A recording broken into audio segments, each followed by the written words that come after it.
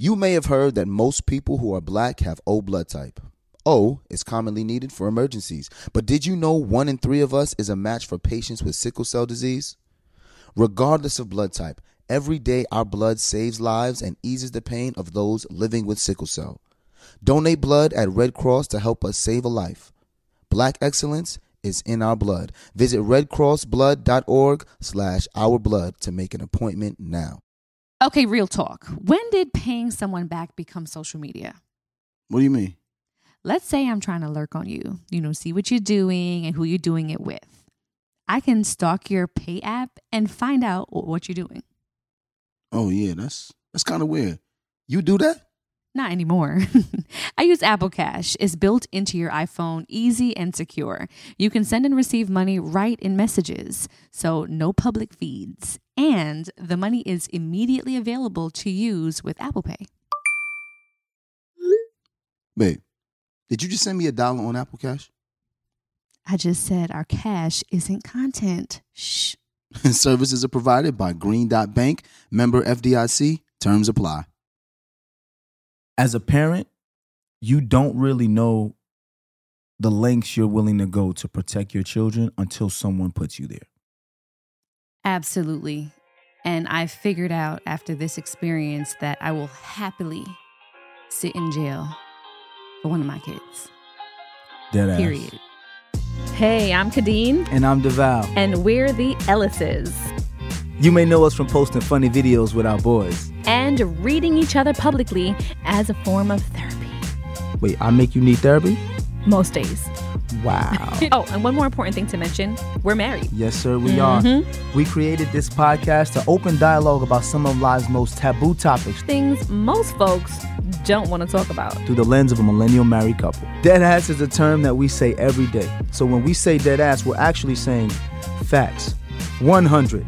The truth, the whole truth, and nothing but the truth. We about to take pillow talk to a whole new level. Deadass starts right now. So ladies and gentlemen, this is a warning.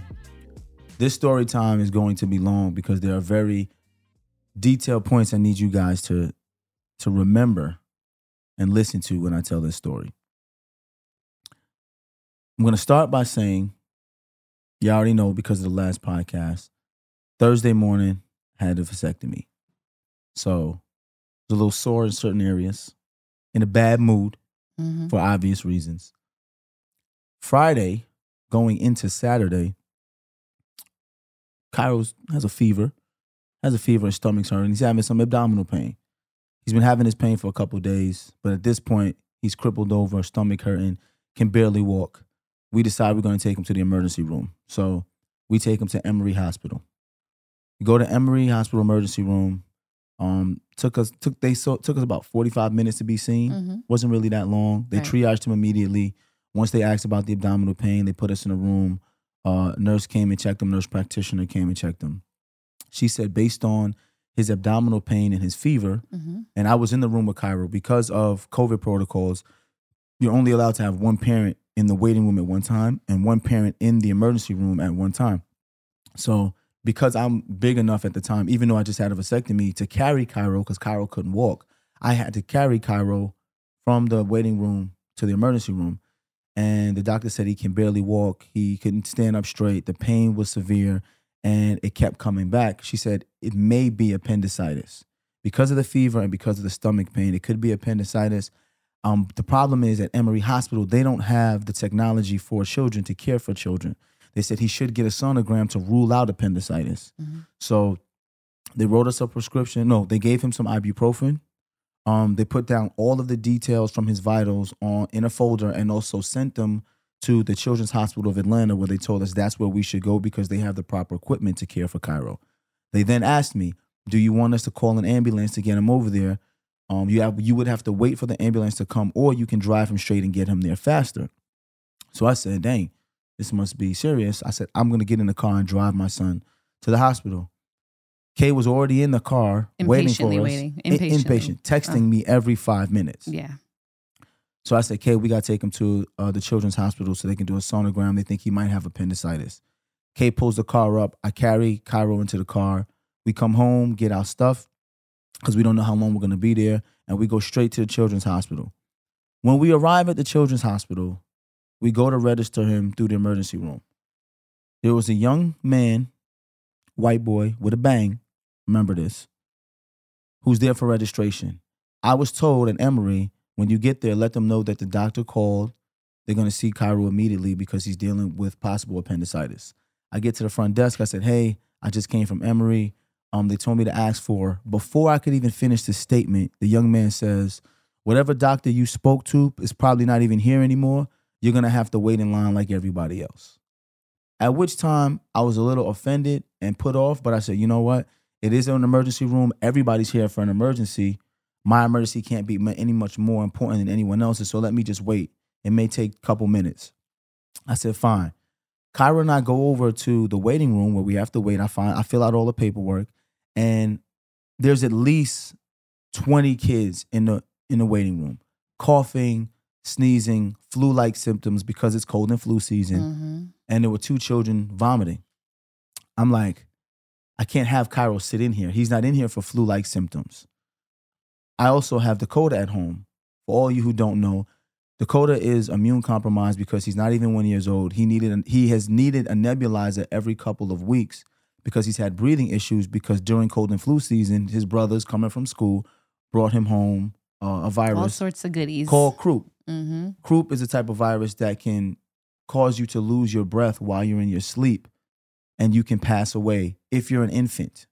So he's immune compromised. So I said, I can't have Cairo sit amongst all of these germs. So I send Cairo in the car with Kay, and I wait for his name to be called. After about 20 minutes, his name is called. I text Kay. Kay brings him right in. Now we meet with the nurse, who's supposed to be the triage nurse. Meet with the nurse.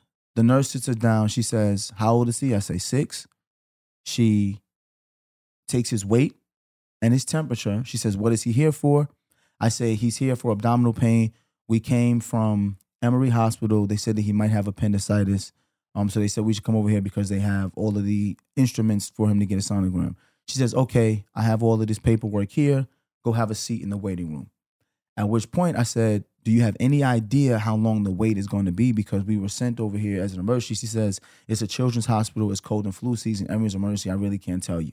I said, fine. I'm going to have my wife keep him in the car because there are, a lot of kids over there sick. She says, we prefer to have him sit in the lobby. At which point I said, that's not going to happen. I have an immune compromise. Before I can finish my statement, she walks away. I go, okay, just take him in the car. I'll wait in the waiting room while, they figure out when Cairo's going to go. At this point, I sat in that waiting room for 2 hours. 2 hours, guys. Now, I sat there for 25 minutes first while they waited to call us back so we can come in and they can ask me what was wrong. Then I waited another 2 hours and my son was not triaged. You have to understand how important that is. This is an emergency room, children's emergency room. We were sent from another hospital for possible appendicitis. Now we've waited 2 hours without my son being triaged. No one has checked his vitals. At this point, Kay texts me and says, hey, babe, how much longer you think it's going to be? Cairo's starting to wake up now. The medication they gave him from Emory seems to be wearing off. He says he's starting to get back in pain. So now I'm like, let me figure out what's going on. I go back to the front desk where the young white boy was with the bang. And I said, hey, I've been here for a little bit of while. Do you know what the ETA is? He doesn't even look up at me. He says, there are 4 people who was here before you who've been here longer than you. I said, I understand that, but I also seen people come after me who've already been seen and dismissed. I'm just wondering why we've had to wait, seeing how we came from another hospital. He says, well, we take patients depending on what's important, gunshot wounds, asthma. While I was in there, nobody came with a gunshot wound. So that's neither here nor there. Nobody bleeding. So I said, sir, how can you decide what's important or not if no one has triaged my son? He says, when the nurse spoke to him, she made a decision. I said, she asked 3 questions and no one checks his vitals. He then starts to ignore me. So I was starting to get upset. I said, hey, do you have any children? Doesn't look up at me and he says no. At this time, one of the security guards, who was an off-duty police officer, comes up and says, hey, sir, is everything okay? I said, no, everything's not okay. This young man's being extremely dismissive. He goes, well, the security guard goes, can you have a seat? I said, yes, I'll have a seat. But if I say I'll blow this motherfucker up, then he'll pay attention. He goes, you can't say that. I said, that's my point. I can't say that, but it will get everybody to pay attention. Meanwhile, my son is in the car with abdominal pain for the past 3 hours, possible appendicitis, and no one has triaged him. He says, you know what, that's not right. I'm going to find out what's going on. I sit down and wait another 25 minutes, calmly, patiently. I don't say anything to anybody. I'm just waiting. While I'm waiting, I notice another young father comes in, another black father. He has his son. His son, he's been waiting there for the past 20 minutes. Now, I've been here almost 3 hours. He's been waiting for 20 minutes. He starts to get upset. He says, listen, are you guys understaffed? Because this doesn't make any sense. My child has autism. If he wakes up in an environment he's not familiar with, seeing all these people, he's going to have an episode. At that time, the triage nurse, the same triage nurse that told me to wait there, takes his son directly to get triaged. So I look at the security guard like, hey, you see what I'm saying? Something's not right here. I'm still waiting, and they're taking people into triage. He looks at me. He goes, you know what, sir? You're absolutely right. Let me go see what I can find out for you. He goes over to the young man behind the desk to try to find out some information. The young man completely ignores him. He then goes directly to the triage nurse and says, hey, can I ask a question? Why haven't you called Ellis? She walks by him. Now, he's starting to get a little bit upset. He waits outside of the triage area, waits for her to come out. She comes out. He goes, excuse me, ma'am, why haven't you called Ellis? She says, is this why you're calling me? He says, yes. She says verbatim, I didn't call his son because he didn't want to have his son wait in the waiting room. I heard that and I freaking lost it. I got up. I said, this is bullshit. The minute I stood up, the security guards came right over to me and was trying to calm me down. I said, no, this is fucked up. And the words I use right now, I'm not the proudest, but this is what I said. I said, that white bitch decided to deny my son care because I wouldn't listen to what she wanted. I had to take liberties as a parent.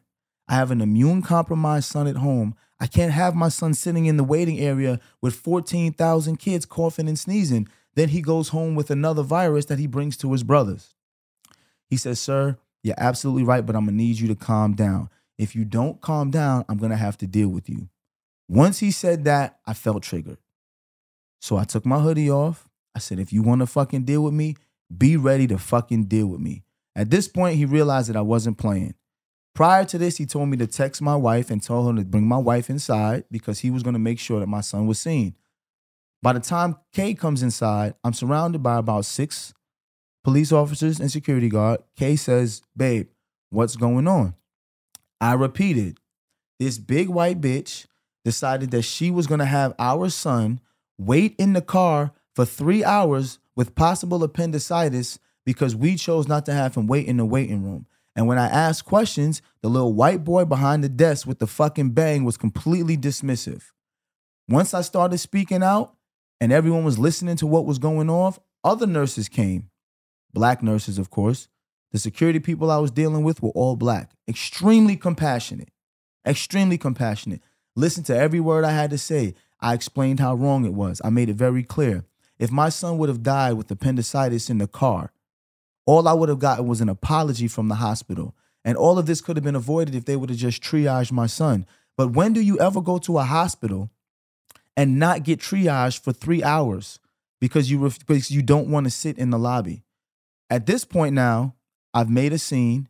They've asked me to step outside. Everyone's listened. And out of nowhere, it's, wait a minute, we have a room for Cairo. So Kay goes, so we sat in the car for 3 hours, not triaged. My husband causes a fit, and now you have a room for my son? I said, you know what? And at this point, I had to make a decision because I didn't want anyone in there to touch my son. But I had to be honest.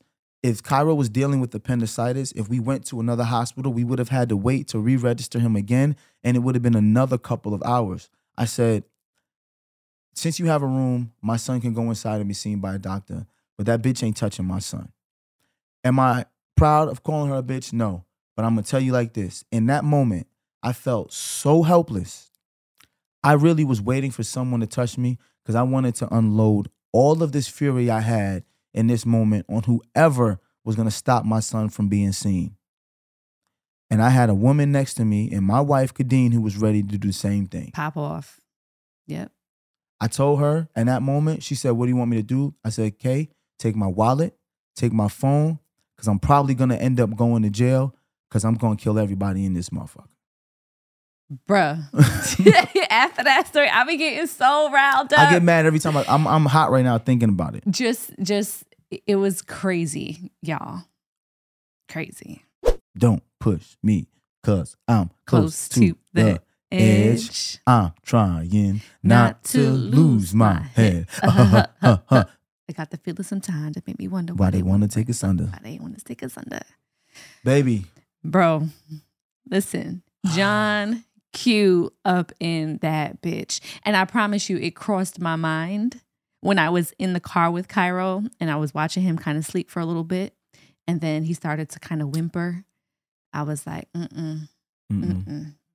we about to unleash. Let's take a quick break. Yeah. Let's cool off. Yeah. And come back. Let's go pay some bills. And we'll get into story time. We'll give you some more details about everything that happened. And we'll talk about this healthcare system and what it's looking like or not. This show is sponsored by BetterHelp. Listen, y'all, losing 2 loved ones in a matter of 6 months, it can be a lot. And a lot of times when you're dealing with grief, you have a lot to get off your chest with your family. That's absolutely right. You know, people carry around all different types of stresses, big and small. When you keep them bottled up, it can start to affect you negatively.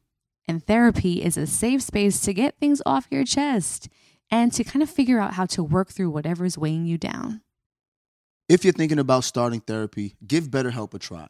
It's entirely online, designed to be convenient, flexible, and suited to your schedule. Just fill out a brief questionnaire to get matched with a licensed therapist, and you can switch therapists at any time for no additional charge. Get it off your chest with BetterHelp. Visit BetterHelp.com/deadass today to get 10% off your first visit. That's BetterHelp, HELP.com/deadass. Hey, what's good, y'all? I think it's important for you to understand why Black representation in media is important. It's important because the media represents how people view us. And it's important that they understand that Black people are not a monolithic people. That is a fact. And the next generation of influential Black voices can be found on NPR's new collection, Black Stories, Black Truth. Black Stories, Black Truth is a celebration of Blackness from NPR. Each of NPR's Black voices are as distinct, varied, and nuanced as the Black experience itself. Every episode is a living account about what it means to be Black today, told from a unique Black perspective. From Bobby Shmurda to The Wire, Michelle Obama to reparations, there's no limit to the range of Black stories, Black truths. Black perspectives haven't always been centered in the telling of America's story. Now they are the story. In NPR's Black Stories, Black Truths, you'll find a collection of some of NPR's best podcast episodes celebrating the Black experience. Listen now to Black Stories, Black Truths from NPR, wherever you get your podcasts. Okay, real talk. When did paying someone back become social media? What do you mean? Let's say I'm trying to lurk on you, see what you're doing and who you're doing it with. I can stalk your pay app and find out what you're doing. Oh, yeah, that's kind of weird. You do that? Not anymore. I use Apple Cash. It's built into your iPhone, easy and secure. You can send and receive money right in messages, so no public feeds. And the money is immediately available to use with Apple Pay. Babe, did you just send me $1 on Apple Cash? I just said our cash isn't content. Shh. Services are provided by Green Dot Bank, member FDIC. Terms apply. All right, ladies, let's be real. Who here actually enjoys shaving their legs? Yeah, I thought so. And get this, Nair, yes, Nair, the OG that I used for years, has now leveled up. And they have these new sensational shower creams and body creams that smell amazing. My personal favorite, coconut oil and vitamin E because it's gentle on my skin, and down to the body cream, rich cocoa butter and vitamin E body cream, which is a modern take on indulgent and classic femininity. Okay? It works in as little as 3 minutes, no nicks, no cuts, and the smooth skin lasts days longer than shaving. Nair's new sensational shower and body creams are free of all those nasty chemicals, so you can feel good about what you're putting on your skin. Have a me time moment with Nair, the #1 hair removal brand. Smell for yourself. Try the reformulated Nair body and shower creams available at retailers nationwide and online.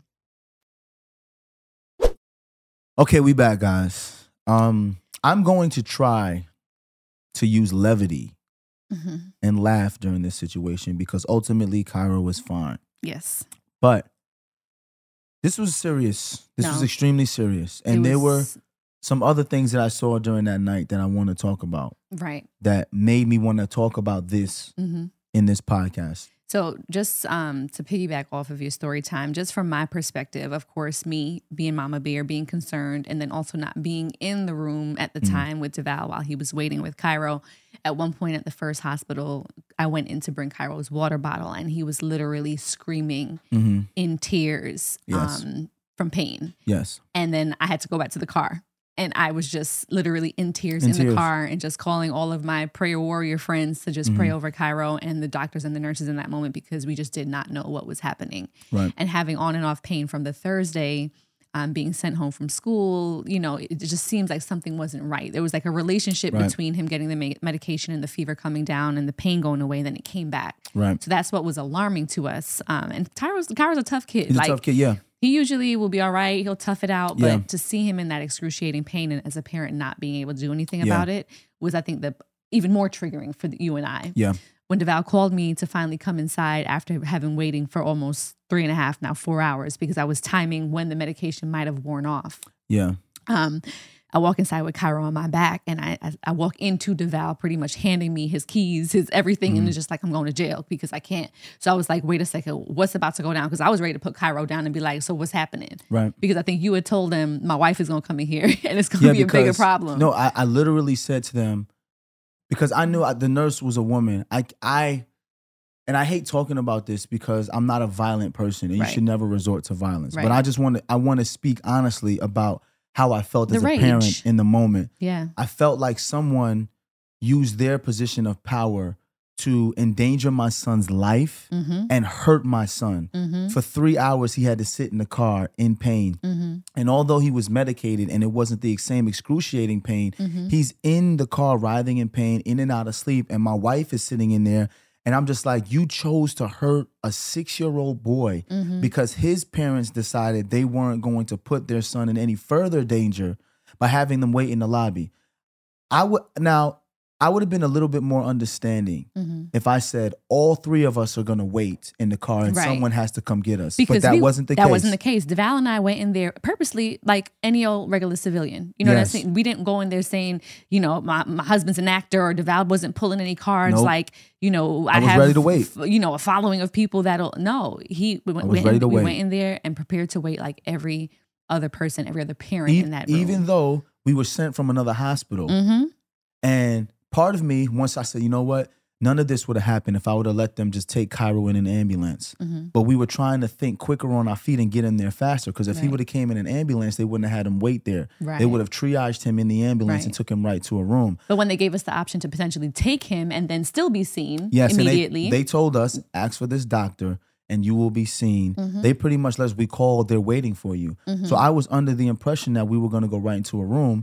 And when the young man dismissed me at the front desk, even still, we waited 3 hours. Sure did. We didn't cause a fuss. We didn't bring up anything. We just waited. Right. And I felt in that moment that she just used whatever little power she had to punish Cairo. Absolutely. For a decision that we made. Absolutely. And it's like, you know, in that moment too, you try to see other than a race situation, right? You try. And you try to just give people the benefit of the doubt. And you say, you know what? I know my mom has been in nursing for years. My sister was an ER nurse. So I get that things get crazy in there and they sometimes have to make difficult decisions. But I felt like she was just being vindictive in that moment. I felt she was just like, oh, well, these motherfuckers ain't gonna listen to me. So I'm gonna show them today. That's what it felt like. It was very much giving like, oh, I'm gonna show these niggas today. Like y'all not gonna listen to me. I told you to wait in the waiting room. You're gonna wait in your car. Oh, all right. So I got something for you. That's what it felt like. And that's when I was ready to pop off. But babe, that's what she said. Right. She literally said to him in a condescending manner, I didn't call his name because he didn't want to wait in the waiting room. That's what she said. She didn't think I could hear.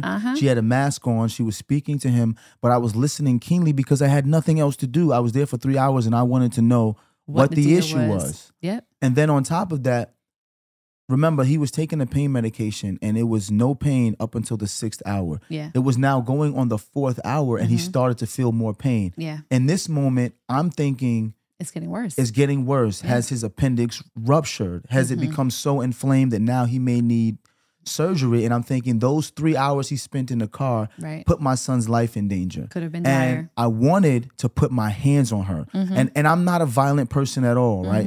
But that's how I felt. So when I took my hoodie off and then the officers are like, I'm gonna have to deal with you, I was ready for them to deal with me. And I said, well, you know what? Y'all gonna deal with me, but that bitch is gonna have to deal with my wife. Yeah. Because I came in You came in fury. Right after that. Right after you that. came in right after with that. Cairo on my back.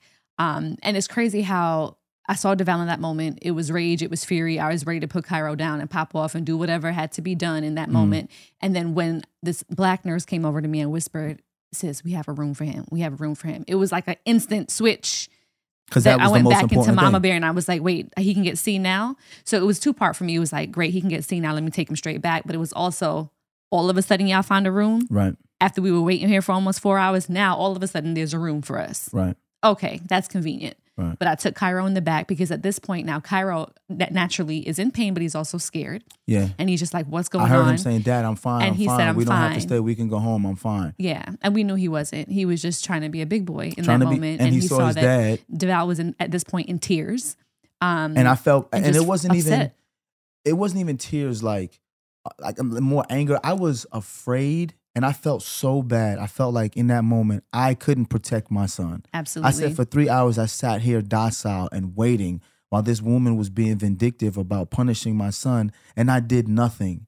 I felt guilty as a father. I felt like I let you down as a husband. I feel like I let Cairo down as a dad. And at that point, I was so upset that I was ready to just let it all out on the line and not care what happened. Right. To prove a point that you think you can prove a point with my child, I'm about to prove a point. Absolutely. And that's just where I was in the moment. Right. And then it started to all, like everything that was happening was in playback. Right before me and Cairo signed up, there was another young lady that was there with her 8-month-old daughter, black woman there with her 8-month-old daughter and her sister. And they were there right before we were. Their daughter was coughing a lot and she was not triaged. They then asked, you know, I saw her right before I got up to ask. She got up to say, hey, she was very kind too. She said, hey, I just want to know. She asked the same young man with the bang at the fucking counter, what's the ETA? Because, you know, we've been here for a while and I'm running out of formula. You know, my daughter is getting a little restless. I have no formula and I don't want to have to leave and miss her call. The young man says to her, well, you're just going to have to wait because if you leave and come back, you have to start all over again. And if you go somewhere else, it's going to be the same thing. No compassion. No, didn't offer a resolution. We're in a children's hospital. Hey, maybe we have formula here. upstairs, yeah. No, it was just you got to sit down and wait. So I watched this young lady take her baby and have to make a decision. Am I going to go get formula or am I going to go get seen by a nurse? After waiting there for 3 hours and they chose to leave. Now, this is my thing. That young lady was sitting there with her daughter coughing and hacking. Very similar to how Dakota was coughing and hacking in here one day. And we were able to take Dakota to a doctor, found out Dakota had croup. Croup is a virus that causes inflammation in your ear passage. And at that age, they don't have the ability to fight it like us. So he had to then get a nebulizer to clear his ear passage because the smaller it gets, the closer he gets to suffocating in his sleep. What if that young lady went home and something happened to her baby because no one showed her compassion? And this goes back to the old saying, when a black woman tells you she's in pain, Yep. you got to fucking listen. You gotta listen, bro. Like, and I sat here in this emergency room, children's emergency room, and watched all these other people get seen, be in and out, But that young woman had to wait and chose to leave. And I had to cause a freaking scene in order to get my son to be seen at the Children's Hospital of Atlanta. And the reason why I'm saying this is because Kadena and I are not taking this lightly. Absolutely not. And we're not taking this lightly because we want any money. I don't want anything from them. I want consequences to be handed down to the people in that emergency room. And I want protocols to be put in place to protect people who look like us. Because everybody, like Kadena and I, don't have the finances and the resources to have grandparents at home to watch the other kids, to wait in the emergency room for 3 hours. They don't have the resources to call a private physician to come to the house and look at the baby. Some people just have to go to the emergency room. And if you're not met with empathy and compassion in the emergency room, that's how people lose loved ones in the emergency room. Yep. Just like Absolutely. it would have been as simple as this, right? People saying, well, what would have been an easy thing, an easy fix for all you people who are nurses who are saying, well, things get crazy in an emergency room. It would have been this simple. Mr. Ellis, you said he might have appendicitis. For all of you who don't know what appendicitis is when the appendix becomes inflamed. If the appendix becomes too inflamed and it ruptures, all of the bile and everything that's in your body The then infection unloads itself, and yeah. creates an infection in the entire stomach. in your Yeah. entire stomach, in your entire Colon, system, yep. and can cause you to die. That's what appendicitis is. So when they talk about we take people based on what's more important, appendicitis is up there. Right. Okay, And it's considering up that we're there. being sent from another hospital who saw it Right. as an emergency, it's like, come on, guys. There's no gunshot victims in here. There's no stab wounds. Right. It's a children's hospital. Exactly. So for my thing, it was as simple as her saying, okay, you came here with appendicitis. Let me check his temperature. His fever's down. She did that. Let me take his vitals. Let me see where's his heart rate. You know, because sometimes your heart rate is directly connected to infection, things that go on in your body. Things can happen differently when they take all of your vitals. Take all of his vitals, which would have took 5 minutes. Check his abdomen. Yes. See if the pain has subsided or if it's intensified. If it's intensified, that means we're getting closer to inflammation and a rupture. If it's subsided, even with the medication, which we found out afterwards, then you know it's not appendicitis. That would have took them 5 minutes. And at that point, they would have said, hey, Mr. Ellis, it's clear that he doesn't have appendicitis. His fever didn't come back. Do you mind waiting while we tend to other people who may have some more serious Right. issues? Until and we can figure out what's wrong with him. And at that point, I would have said, sure. Right. At least I know my son's not in the car, possibly dying. Right. But no one had the care or empathy. It's called health care for a reason, Right. right? No one had the empathy to say, let me make sure that this young man is okay. And it was as simple as when we finally got into the room now. So now I'm in the room with Cairo, trying to calm Cairo down and just saying to him, you know, babe, I want you to be honest about how you feel. Do you feel any pain? Does your stomach hurt? Show me where. Because I didn't want Cairo to then just say he was okay for the sake Right. of saying he's okay because Right. he was more concerned about you. Right. So I said, listen, daddy's going to be fine. I said, I'm going to text him right now. I said, do you want to call him? He said, you can text him. I text you. And I said, what did I say? I said, babe, You said, babe, Cairo, please, Cairo's okay. Cairo's feeling a and little he bit needs better. you back here. Yes. Please just try to calm down and so you can come back. Because at this point, I didn't think DeVal was even going to be allowed back into the room with Right. us. After making threats and saying the things I said, Yeah. you know, they were saying that, you know, they shouldn't let you back in the hospital. But they did let me back in the hospital because clearly Yeah. we were in the right. Exactly. And I think Clearly. the security guard, he knew that. The Yes. off-duty cop, he knew And then that. they sent the nurse home. Yes, They sent the exactly. nurse home. So when the So- doctor came in, it was as simple as her literally pressing on his abdomen to say, okay, this is not appendicitis. If it were, he would feel that I'm pressing down. He couldn't stand. But we realized at this point, the Motrin was still in place. Yes. His fever wasn't coming back. He ended up being diagnosed with a really bad case of gastroenteritis. Gastroenteritis, which she said presents itself in different ways. So if you have gastroenteritis or a stomach flu or a stomach bug, you can get fever, you can get nausea, you can get diarrhea. You could also get intense stomach pain and cramping as it's trying to get the virus out of Right. your body. And what Yeah. happened was since Cairo wasn't eating because he felt sick and the cramping was coming, it was causing him to throw up, and it was throwing up nothing but bile and mucus, which causes more pain and more inflammation in his esophagus because it was nothing but bile. So she was just like, the pain he felt was severe. It wasn't as severe as appendicitis pain, Right. but him as a 6-year-old Right. wouldn't know that. Right. So when he feels the intense cramping and he's hunched over, it was more than what he could articulate as a 6-year-old. Exactly. And That that's was the thing. For us, we know an ache versus a Right. cramp versus a dull pain versus a sharp pain. For him, Right. he just saying it hurts. right. And then as a parent, you're just like, shit, like I don't even know what kind of pain it is. Right, what kind of pain? Because We're had not we sure. known that it was just that, kept saying he felt nauseous, and that was his symptom, was the cramping and the nausea. He was Right. doing a lot of vomiting and stuff like that. So once the doctor, cleared him, he was good, gave him some anti-nausea medication, gave him something for the cramping. I demanded to see the nurse on duty, whoever Yes. the manager or the head nurse, chief nurse on duty was. And we explained to her what happened. At this point, they were changing shifts too, so she was kind of coming Yes. into the story.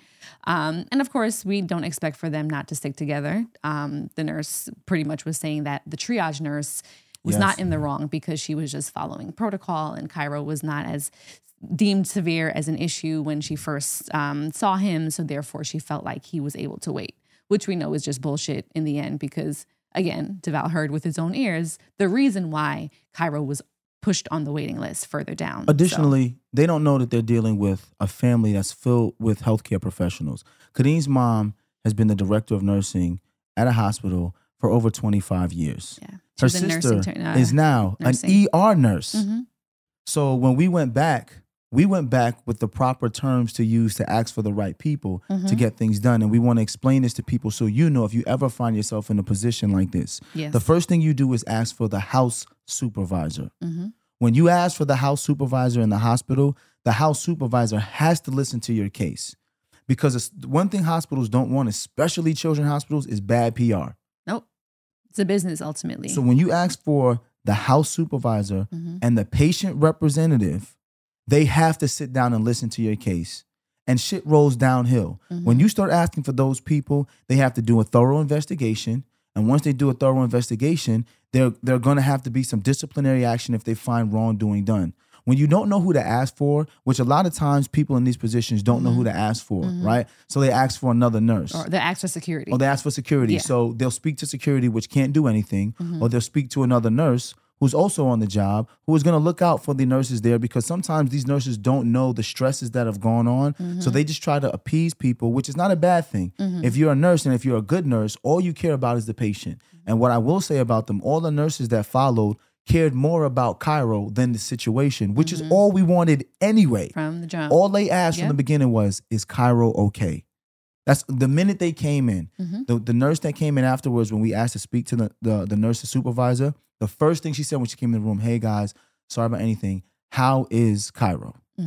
That's all we wanted anyway. That's was it. some care and A simple compassion. question. But if you find yourself in a position in the hospital where you feel like you were treated poorly, ask for the house supervisor and ask for the patient representative. They will Absolutely. listen to you and they make sure things get done. Because what hospitals don't want is for the state to get a report, because that's how hospitals get citations and they get shut down. And a hospital is a business like anything else. They don't want citations and they don't want bad PR.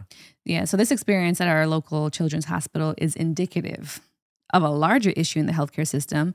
It's the lack of care in the healthcare system for people that it is intended to serve. Right. So in August, a company called Wellstar Health Systems announced that it would be closing the Atlanta Medical Center on November 1st. So what does this do now? It leaves the city with just one operating level 1 trauma center.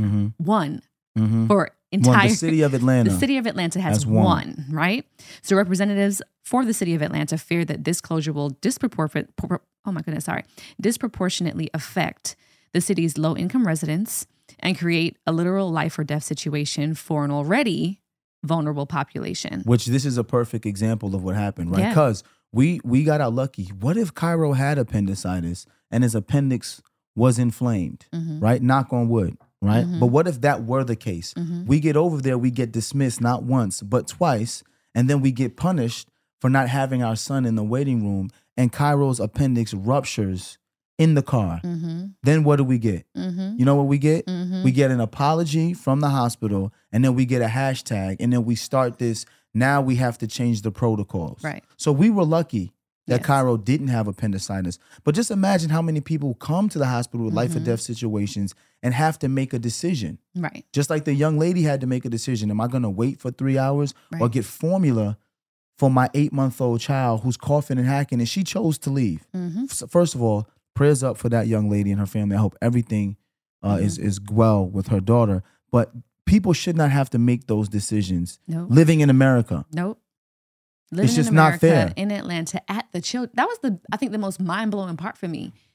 This is the children's hospital. This is just not like, everyone's there, adults who can just kind of manage themselves and kind of just know, how to express how they feel and know how to deal with pain to a certain extent. This is all happening in the children's hospital.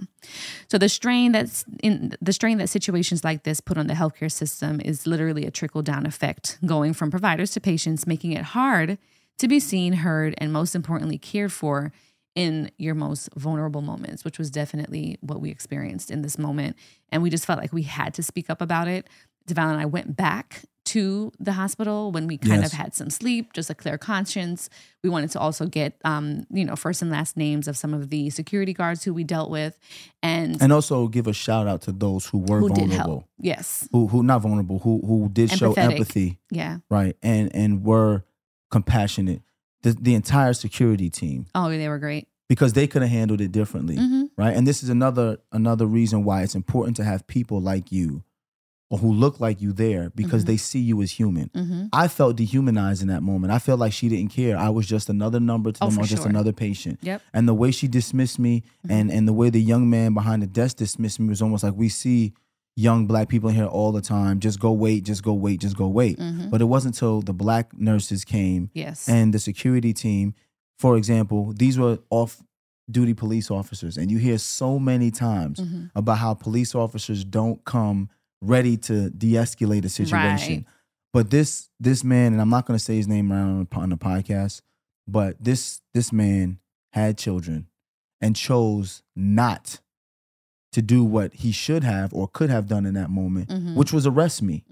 Right? He chose to listen. And being seen and feeling like I was seen and being heard allowed me to calm down a little bit in the moment. It did. To give a clear and concise version of what happened, so that people can have a better Well, understanding. yeah, because the last thing you want to just be is that what they want to see, the Right. typical erratic Angry black dad. Yeah, exactly. Who is just being irrational and just flying Right. off the handle. Right, This didn't all happen for no reason. This Right. happened after almost 4 hours of being dismissed right. and being put on the back burner. So that was Yes. important. And I remember looking at this particular security guard, and he looked me in the eye and he said, "Miss Ellis, your husband's going to be okay.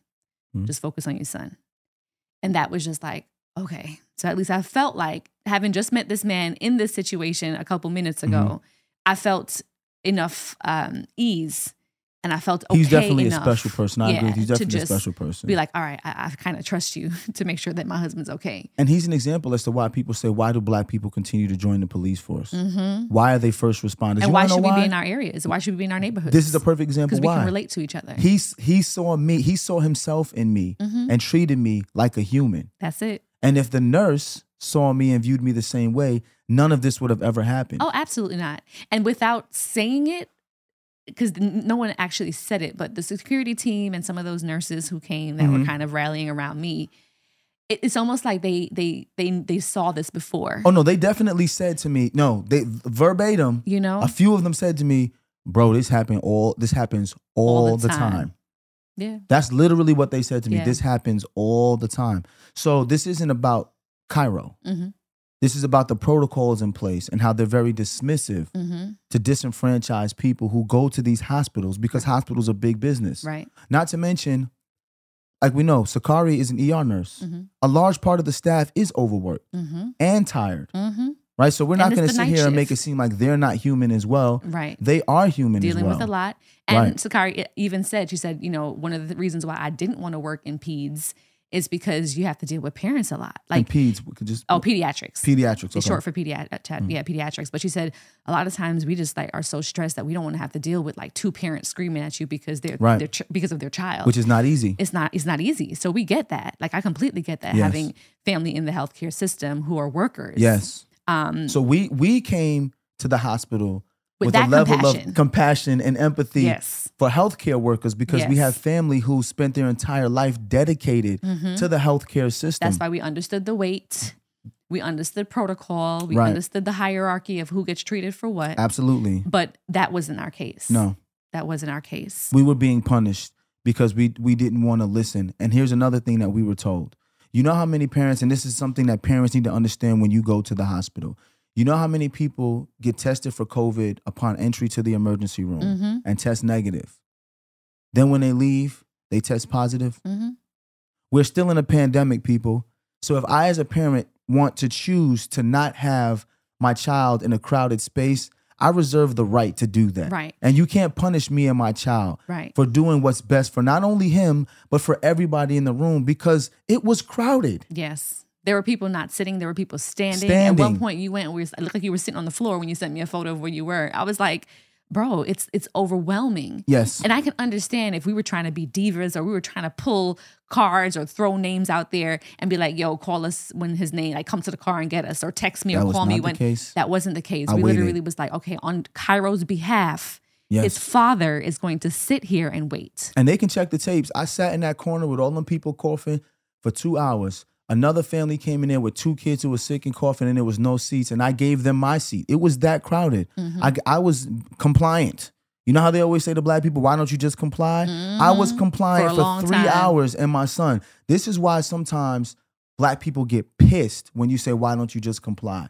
Because I complied with everything and was still treated like less than human. And my son, who's 6, who can't defend himself, was treated that way. And so I can't find no levity because I get fucking pissed thinking about this. Yeah, it's really nothing to laugh at here, y'all. It's not like there really is, and I feel bad for people who don't know how to speak up for themselves. Right? I didn't care about who was videotaping me, who saw me, who was like, oh, that's the Val from the Ellises. He's acting like this. Oh, that's that. I didn't care at that and point. still don't care to this I day. don't. Nope. I don't. They're probably got a video out there of me taking my shirt off and spazzing on everybody in there because there was a lot of people in there, and I don't care. I needed my son to be seen to make sure he was okay. And we wanted to have this podcast to be able to give you some insight into what's happening, so you don't feel like it was just you, Right. but also who to ask for. Right. Like our family has been in the healthcare system, so knowing to ask for the house supervisor and for patient experience is something that we know. So we just want to share this information. If you have an issue with the hospital, don't just go home and say, oh, this happens all the time, it's okay, because it's not. It's not okay. Don't tell security. Security can't report it to anybody. They can file a report, Right. but that's not going to go anywhere. Right. You have to ask for the house supervisor. And also the Emergency Medical Treatment and Active Labor Act. It says that every patient entering the emergency department has the right to be seen and evaluated if they have an emergency. So they have to see you. It doesn't Yes. matter about insurance. It doesn't matter about anything. Yes. You have to be seen. Yes. Additionally, it ensures that physicians cannot ask the patient for any proof of insurance or form of payment until after they're stabilized and treated. Because they sure as hell rolled up in there for a copay or Yes. insurance. The minute we got the room, Yes. as soon as we got the room, that was the next person that came in was homegirl with the cart to take the information and the payment. Yes, which is crazy because we had to wait 3 hours to be seen, but the minute we got into a room, they came in and asked for our insurance. Now, she did go to take the payment, and she said, wait, I can't take the payment Until the because doctor sees his him. name was still red, so the Yeah. doctor had to be seen. But they had all of those things in place. Like it was instantly in the room, bang, get insurance information. But we come in there to be treated, and I got to wait 3 hours to be triaged. Exactly. That shows you that there's something wrong with the protocol. Yep. Insurance companies are required to cover emergency care regardless of the diagnosis, and emergency care is covered based on the person's symptoms rather than their final diagnosis. Which is important because Sakari made this very clear. This is why it's good to speak to medical professionals. When Cairo reached the Children's Hospital of Atlanta, his symptoms had subsided because he was medicated at Emory. Right. Not because it went away, Right. but that he was medicated in Emory, and they gave him the medication to ease the pain so that he could make it to the Children's Hospital of Atlanta, which is why I was so adamant about him being triaged, because I wanted someone to see him, and I didn't want to just take him back home and then he wake up in the morning in more pain and it'd be too late. Exactly. So they can't look at your child and say, well, based on the way he looks now, Right. he's not in pain. Right. Yeah, because he was medicated. Right. I think that might have also too been what the triage nurse saw. She's like, oh, no fever. Oh, like it's kind of like as she was checking him, but it's like, But she Hello, didn't check sis. him though. She didn't take all of his vitals. oh, when She- you first got you there. have to take No, all I meant of- the nurse when we first got to the room. Oh, when we first got- yeah, oh. when we first got to the room, the nurse Right. came in and was just like, oh, okay, so fever's down, blood pressure's down, and all that. And he was like at this point kind of like in and out of sleep. Right. Because he was That was still, after we got in the room. he was still under The you know, triage nurse is the medication. nurse that I have the biggest issue with. That's the one that said Yeah. that we didn't wait, so she didn't want to take his Oh, vitals. absolutely. She didn't take any of his Absolutely. vitals. She did take his temperature as he sat in the chair, and she got his weight, and then she just dismissed us and said we had to wait. Right. Hospital wait times are based on several factors, but non-urgent needs are not one of them. The CDC states that 95% of emergency room visits are medical emergencies. So again, understanding too that there is a hierarchy, right? Someone comes in bleeding profusely. Yes. Or, someone can't breathe or they're Yes. having a heart attack, that kind of pain, chest pain. There's certain things that take precedence over other things. Absolutely. But in our case, because we were transferred from another hospital and clearly everyone in there in that moment was really just kind of sitting there coughing, sneezing, in and out Right. of sleep, we felt like that was grounds for us to be seen Yes. in a timely manner to Yes. at least rule out Yes. the appendicitis. So yeah, it was important for Deval and I, once everything kind of calmed down, Cairo was stabilized. The next day we went out, we were coming back home, and we were passing the children's hospital. So we wanted to just stop in to make sure that we had everything in place, because what I'm gonna do is write a letter. Mhm. One thing about me, I'm gonna write a letter, and we'll be back up there again to see the house supervisor. And And we're not gonna stopping. come back, put our suits on, Mhm, nice dress on, call our attorney, mhm, and we're gonna go speak to the house supervisor. mhm. You want to play these games? Right. We can play the same game. And the state of Georgia will hear about it. Because that's one Absolutely. thing that my mom, being an administrator for over 30 Yes. years in a nursing home facility, one thing they don't want you to do is call the state. Nope. They don't want you to call the state. Nope. And then when the state has to launch an investigation, then things really get out of control. And I think Cairo's worth it. I think every child, Every child. regardless worth it. of what they look like, every child is worth it. And it's funny, when I was talking to one of my friends who I usually call whenever I need a prayer moment and stuff, Christina, she said, after we found out everything was okay and I told her the story, she said, maybe y'all were just meant to go through that, to just be the voice for people who are the voiceless. Maybe we were meant to be in that situation to just say something. And that's why it was important for us to even have this podcast, because she's like, you know, I hear it. thankfully I Cairo's never okay. even thought about that. Thankfully Cairo's okay, but you know, the initial emergency room you went to, you had a good experience there. Yes. I will say Emory was great. But think about how many children are dealing with these kind of situations, and parents who you're frustrated, you know, because of this lack of empathy and compassion in a children's hospital. Right. Bruh. Whew. I need a So break. yeah, let's take a break. I need a break. And Let's we take can come a back break. and do listener letters. All right, y'all, stay with us.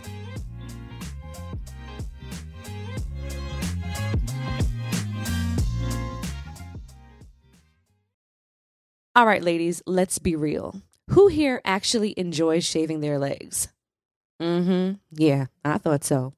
And get this, Nair, yes, Nair, the OG that I used for years, has now leveled up. And they have these new sensational shower creams and body creams that smell amazing.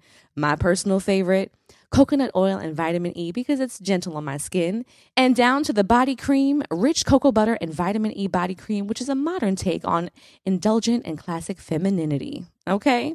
It works in as little as 3 minutes, no nicks, no cuts, and the smooth skin lasts days longer than shaving. Nair's new sensational shower and body creams are free of all those nasty chemicals, so you can feel good about what you're putting on your skin. Have a me time moment with Nair, the #1 hair removal brand. Smell for yourself. Try the reformulated Nair body and shower creams available at retailers nationwide and online. There's power in every purchase, because every time we buy a black-led brand, we make room for another black-led brand. And y'all know I love my lip bar products. That's just one, to name a few. There is a whole collection of black-led products that fit into your daily routine.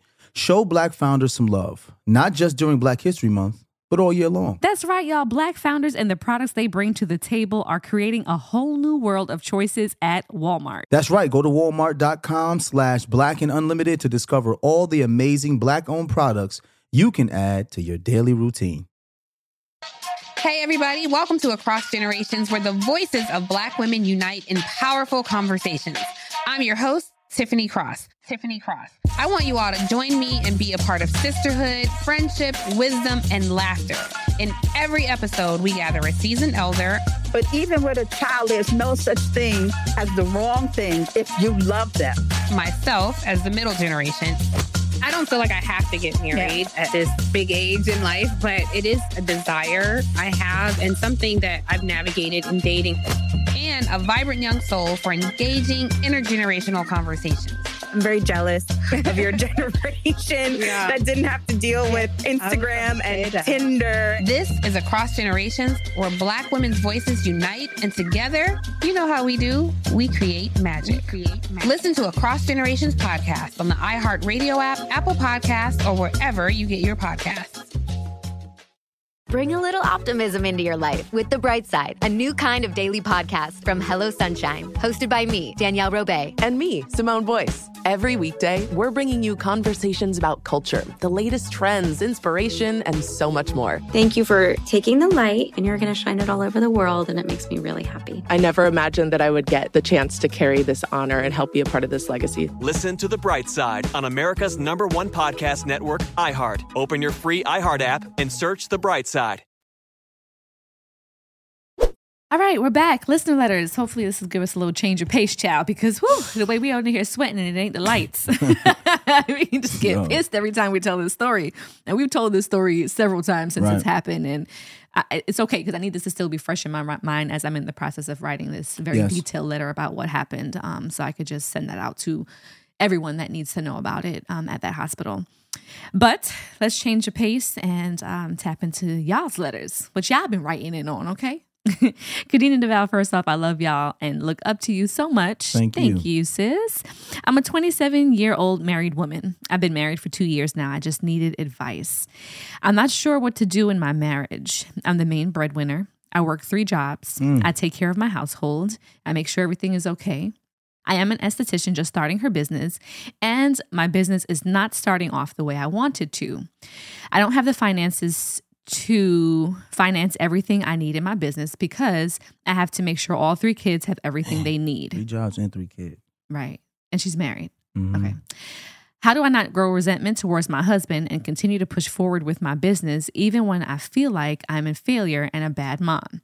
I have really bad depression and anxiety, and I feel like in this situation it consumes me even more. Well, what is he doing? Like, she didn't give me anything. Know. She didn't say he doesn't have a job. But she said she's the main breadwinner. So she has 3 jobs. Right. She has 3 jobs. Is it that he has 1? Is he a stay-at-home dad? I think if he was a stay-at-home dad, she would have said, my husband doesn't work. Doesn't work, right. So I think, and she said the main breadwinner, which means he does make money. Okay, so he does make some money. Gotcha.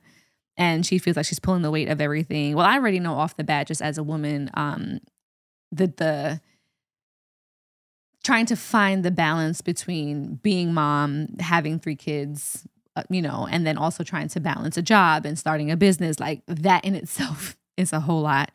And it's hard if you don't have the support. It's really hard. It's difficult being a woman because when you're the main breadwinner, right? If your dreams and aspirations for yourself are higher than your partner, right?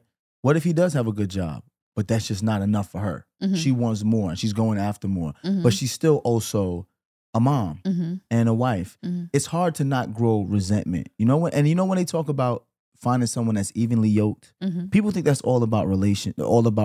It's not all about religion. Right. You have to find someone who has the same dreams and aspirations as you have. Yes. Right? If you want different things in life, what if he's a simple man and he's just like, we don't need to have 3 jobs. We're good where we are. I know a couple just like this. You know what I'm saying? Can you really fault him for being comfortable where he is? Right. But can you fault her for wanting having more? Drive, yeah. You know what I'm saying? And to me, it ambition. sounds like 2 people who because she didn't say he was a bad father. She didn't say he was a deadbeat. She didn't say he was non-existent. It sounds to me like she wants to start another business. Right. And she wants more support financially. It makes sense, yeah. More support, and he's just not there for it. Yeah, she says, because how do I not grow resentment towards my husband and continue to push forward in her business? So it seems like she's just trying to do more, trying to make ends meet. And I mean, let's be for real. In this day and age, just because you have 2 people in a household doesn't necessarily mean that you're making ends meet with those difficult. Those it's incomes. difficult now, absolutely. It's difficult. I mean, mom and dad just working 1 job apiece. I don't think I've ever just seen that. I know my parents at some point, my mom was working 2 jobs. My dad was working 2 jobs. Yeah. Like it's just a thing that has to happen. Well, not to cut you. Go ahead, finish it. No, you're fine. No, I was going to just piggyback off Both what you your said. parents worked in healthcare, so it's a little bit more commonplace for people in healthcare to have 2 jobs because you can have your per diem job, right? But then you also have your hourly job. Yes. My mom, for example, only worked 1 job. She worked for the city. So there are also a lot of people who work their 9 to 5. And that's my job. Right. You know, having another job to them is not even possible because I work for the city. I work 9 to 5. I have good benefits. I think this is a conversation that should have happened earlier about what they wanted out of life. Right? That's because a good point. Now they're 27, they have 3 kids, which means they've been together since they were young. Right? So let's just say they had 3 kids and they had the children back to back to back. That means the children have to be at least a year and a couple months apart.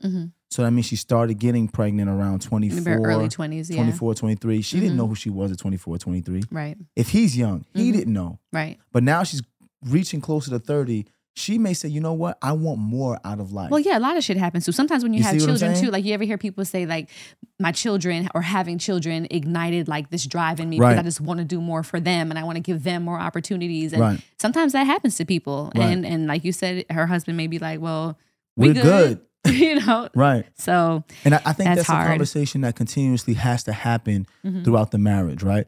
When your dreams change, your goals change, you don't have to just sit in it and be like, dang, my goals change. I'm going to do it on my own. Continue to speak to your partner about it. Khadeen and I have often gone through these modes where between the two of us, I'm the constant dreamer, right? I always call Khadeen the Amex killer. That's her nickname. Everybody knows that. I make so much jokes about how much money Khadeen spends. Let me tell y'all something. If I didn't make a lot of money and Khadeen didn't make a lot of money and we lived in the apartment, you know what Khadeen would be? Fine. Because she was fine when we moved back to the apartment. Yes. She never complained. Some people are just happy in their space, in their moment with that person they love. Yes. And that could be him the same way it was Khadeen. I always wanted more. And in wanting more, sometimes Khadeen and I used to have this argument. I used to be like, I'm the only one pushing. I'm the only one going. I'm the only one going. I remember one time Kay said something to me that kind of shocked me, but it made me realize that she was right. Remember when we were having an argument and I said, I bought you this ring. I bought you this house to do this and this all this stuff. And you said, I didn't ask for none of this shit. Right. It was the house in Michigan. The house in Michigan. He was like, I bought this house in Michigan for us. That could be our starter home and we can have a life in Michigan. I'm like, I never said I wanted to start a life in Michigan, nor did I ask for a house. I thought this was just a tax write-off situation. And I was like, yeah, but I still bought it. But I had to realize that, dang, I never even had the conversation with my wife about what she wanted out of life and told her what I wanted to see if we were on the same page.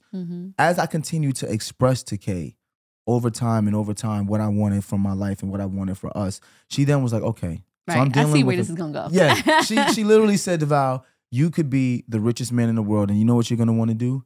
Get more. Still work. Still do more. She was just like, that's not just for you. nothing. I was appreciative in the moment. I was just like, great. Like, I love this house. Like, oh, you know, we were technically, I guess, playing house because we weren't quite engaged or married yet. So, you know, we were shacking up, but we were shacking up in a cute little house. Yeah, we had a nice house. Yeah, you know, so I didn't want to make it ever seem like I was ungrateful for the things that you were providing for me, but you did have your own vision of what you wanted to have for your future wife and future family. So I respected that. It sounds to me like she has her own vision, working 3 jobs, and then starting a business. Works, and she's starting a business, and it sounds to me like she's an entrepreneur and she's looking for more purpose and she wants more things. And her husband's probably like, "Yeah, we good, right? We're good, absolutely." And I could also see if y'all don't have a conversation and you start a business, right? Just this doesn't have to be a woman or a man, but this is a spouse. We don't have a conversation about starting businesses, and I just start another business, right? And now I started this business and I don't have the finances to see the business through, because anytime you start a business, it takes 3 years for that business to make it into the black. Typically, you spend the first 3 years just investing in the business. So now you're putting all your money into the business and you're looking at your partner like, why ain't you help me? Your partner can look at you and be like, I ain't start this business. You know, I'm trying to make sure that everything we have now is on point. And you want to spend more money starting another business. Right. The resentment can go both ways. That's true. That's why a conversation needs to happen. It's interesting that you said that, because it made me also think of another situation with another couple that I know where it was like, you know, the woman was like the business mindset. She's like, okay, great, I'm just gonna do this, and this is my new business venture. And it's like, you know, her husband just had to be along with it, like just had to go along with the flow. And he was kind of like, I know that you're not even equipped to be able to do this. Why are you starting this business when you know you're not? You know, you don't have the time for it, or you're already stressed out. Right. So he might be saying to her, sis, like, I know you want to start this business, but can you realistically give it 110% right now in this moment? So he might be hands off and be like, yo, you about to dig this hole. I'm going to let you dig it by yourself. You know, so there are a lot of different ways that this can go. I wish I had his perspective as well, too, to kind of give a better, you know, advice to you. But she did ask, how do I push forward and not grow resentment? You know how you don't grow resentment towards people? Have conversations to understand. Conversations bring forth clarity. You don't have resentment when you know. Resentment comes from not knowing. Why didn't this person support me? Yeah. Well, when you get clarity, Now you have clarity and you know. And at that point, you can make a decision. And if you make a decision to stay, even though the person is clear as to why they don't want to support, you can't have resentment towards that person. You need to have resentment towards yourself because you made the decision to stay. Have conversations consistently and stop thinking that you're ever going to reach a point in your marriage when you're not going to have conversations. Right. If there's anything Kadeen and I can tell you about marriage, part of the reason why we have Dead Ass Podcast is that the marriage is a never-ending conversation. That's what it is. Because as you evolve and he evolve, and young lady, you're 27. When you're 35, your mindset is going to be completely different than you were when you were 27. As your kids grow, your mindset is going to change. So continue to have the conversations and speak to each other. Just continue to talk and be honest and upfront in real time. Good luck, sis. Number 2, dear DeVal and Kadeen, hope you all see this and respond because your girl needs some help. I'm married to my high school sweetheart of 15 years. Congratulations. Been married for a year and a half, but we've hit a crossroads. For years, he has expressed to me that he is interested in being with other women for experiences and has suggested threesomes or bringing in a girlfriend. I'm not 100% against it, but I get mad jealous. They're from New York. I get mad jealous when he attempts to go and do things we have talked about. We are grown now, 31 with 2 kids, and there are some things I would like to experience as well, as I've only been with my husband, but I don't want to disgrace our marriage. We have been discussing separation, but we both feel that we just need to continue to be open and honest with each other, right? And that we can overcome whatever. At times, I feel like I would just let him roam and be free and happy because I love him that much. Do you think there's a way to keep our relationship happy and successful as long as we are truthful? Or are we headed down a bad road? Signed, the lost sweetheart. Aww. This is what I feel. We've been there. One thing, we've been there before, definitely. This is one thing that I think triggered me to realize what's going wrong, right? Okay. She says, I don't mind trying these experiences, and I have experiences I want to try on my own, but I don't want to disgrace our marriage. Which means she's thinking about who? Other people. Other people. Yeah. That's the problem. Other people. Both her and her husband may be thinking about other people when deciding what to do within their marriage, and that's a recipe for disaster. Right. You guys have to come to terms with what you need and what you want, and you have to walk that walk together. Period. What other people may think or believe about your marriage does not matter. It doesn't. It don't. I'm not going to sit here and say... Because we're not going to judge what y'all trying to do neither. Because we've been in situations like this where we're just like, damn, like, I think I want more. Like, we've been together since we were 18 years old. Like, I haven't had experiences. He hasn't had experiences. So I get it. But it's like, who are you advertising this to for them to even feel like, damn, this is a disgraceful marriage. Right. Only y'all have to agree on this. And the truth of the matter is, having those open conversations with each other may allow y'all to create a safe space to find out how to try things together without including other people. That's what Kadeen and I did, That's right? what we did. After a while, you like, well, I want to try this, I want to try that. How can I do this without my wife knowing because I don't want her to feel bad? Or you may say, how can I do this without telling my husband because I don't want him to feel bad?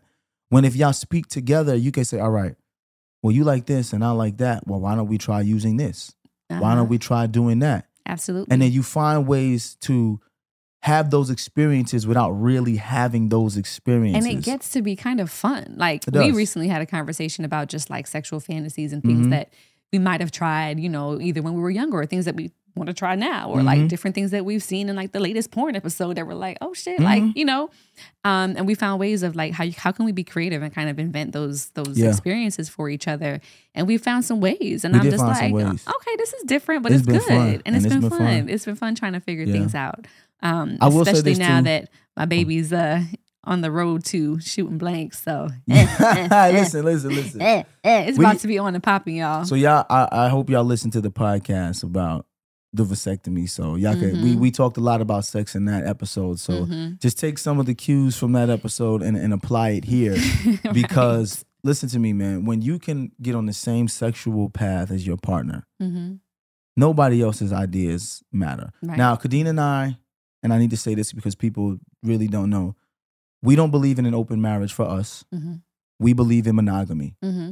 We believe in monogamy. Yeah, so for us, you can still be with somebody you've been with since you were a teenager and still enjoy a healthy sex life with that person without including other people. Yeah. But for those who do believe in an open marriage or polygamy, if it works for you, it works for you. Rock out, y'all. Stop saying other people, we're worried about disgracing our marriage to other. That shit don't matter. None of them people you worried about is ever gonna step in and just be like, you know what, y'all are having issues. You know what I'm saying? I'm gonna take care of these bills for y'all. I'm gonna take care of your kids. You know what? Go ahead. Exactly. I'm gonna go ahead and eat your wife's pussy right now for you. Like, there ain't nobody gonna step in and say that. You know what I'm saying? Right. I'm gonna find a way to make you happy. Yeah. No. All they're gonna do is talk anyway. Period. So speak to each other, find out what's good for each other, and stop thinking about other people. The only way you can disgrace your marriage is if you're dishonest with each other. That's the only way you can really disgrace your marriage. Yeah. Keep having those open, honest, healthy conversations. Like you said, and you asked in your question here, do you think there's a way to keep our relationship happy and successful as long as we're always truthful? Yes. Yes. And the conversations are going to be tough at times, sis, but they're worth it. Now, and here's the thing, because this last question always is, or are we headed down a bad road? People always ask about the headed down a bad road when it comes time to including other people. We do know some couples who have successfully added other people to their relationship, and they live a happy marriage. Oh, yeah. And we know some people who try to remain monogamous and are fucking miserable. Facts. And their kids are miserable. And their in-laws are miserable. Their because dog is miserable. Everybody's miserable because miserable. they're trying to live the way everybody wants them to live, and that's not working. But then we do have other couples that are like, yeah, we do this, we do that. We go to these parties, we do this. And I'm just like, I don't know how, because I can't do it. But they are happy. And they have kids. Right. And they're very successful. They're successful financially, and they haven't had any issues where some of the monogamous couples we know have found out later on that, oh, I thought I was monogamous, but I wasn't. You know what I'm saying? And you know what I'm talking about. People walk around claiming that monogamy is the best and thinking that, I'm in a monogamous relationship, not knowing that, yeah, you may be, but your partner may not be. Because y'all just trying to hold up appearances for other people. You can't do that with your marriage. You have to do what's right for you. This shit is whack. Do what's right for you. But as far as the Ellises, we love monogamy. So whatever you decide, make sure you love what you decide and live it truthfully. Right. And it may take a little bit to get there, but you'll get there. Yes. All right, y'all. If you want to be featured as one of our listener letters, be sure to email us at deadassadvice@gmail.com. That's deadassadvice@gmail.com. All right. Moment of truth time. John Q up in this bitch. I literally thought about that movie in the car too. Yeah. I was like, DeVal would literally come in here and I would have this whole place under manners quick. And I wouldn't care about any of the repercussions. Anything to protect my family. Right. As a matter of fact, that's my moment of truth. My moment of truth is that you as a man have a responsibility to protect your family by any means necessary. And anybody who's going to step in the way of that, going to have to deal with the wrath. That's just my moment of truth. Yep. Make sure that you advocate for your children and your wife as intelligently as possible. Because even once they feel the wrath, you have to eloquently articulate why you gave somebody the wrath. Absolutely. So don't just be out here just trying to gun bust and throw hands and do all this other stuff. Be able to articulate your perspective so that people can understand where you're coming from. That's the only way you can get empathy and compassion. Additionally, if you work as a first responder or anyone dealing with people at their worst, at a heightened sense of urgency, please take that job seriously, but take it with empathy and compassion, because that's what we all require as people. Absolutely. I think my moment of truth is having experienced all of this, doing a little bit of research sometimes and knowing ahead of time, even before an emergency situation, know the protocols with hospital, know the hierarchy of who needs to be contacted if something does go awry. We've talked a lot about that even just on our pregnancy episodes, like, being an advocate and doing your research and knowing the resources. The same thing applies in a children's hospital. The same thing applies in a regular emergency room where they're adults. Just knowing who can potentially be your advocate in those moments at the hospital, knowing who you can make a complaint to. Know if it's going to be falling on deaf ears. Making sure that you're documenting times, names, first and last names of people who you are having these interactions with. Because if it does come to a situation like ours where we are planning to and are in the process of taking it up into higher levels, you want to, like DeVal said, articulately explain verbally, but also on paper what your experience looked like, and knowing who to send these complaints to so something can be done. Yes. And don't feel like the system's ever too big. All complaints don't fall on deaf ears. Yeah. So if you're at home feeling like something happened to you and it's like, I'm not going to say nothing because no one's going to care, that's not true. Yeah. People care. Yeah. Yeah. Shout out one more time to the security team over at the Children's Healthcare Center of Atlanta Emergency Room. They were great. All right, y'all. Be sure to follow us on social media. Deadass the podcast. We have our own page, which is growing beautifully. Thank y'all so much. Yes, thank y'all. I wasn't sure how much people would tune into the actual podcast page, but I love to see y'all there. And of course, tune into Kadeen I Am. And I Am Devout. And if you're listening on Apple Podcasts, be sure to rate, review, and subscribe. Deadass. Deadass is a production of iHeartMedia Podcast Network and is produced by Denora Pena and Tribble. Follow the podcast on social media at Deadass the Podcast and never miss a thing.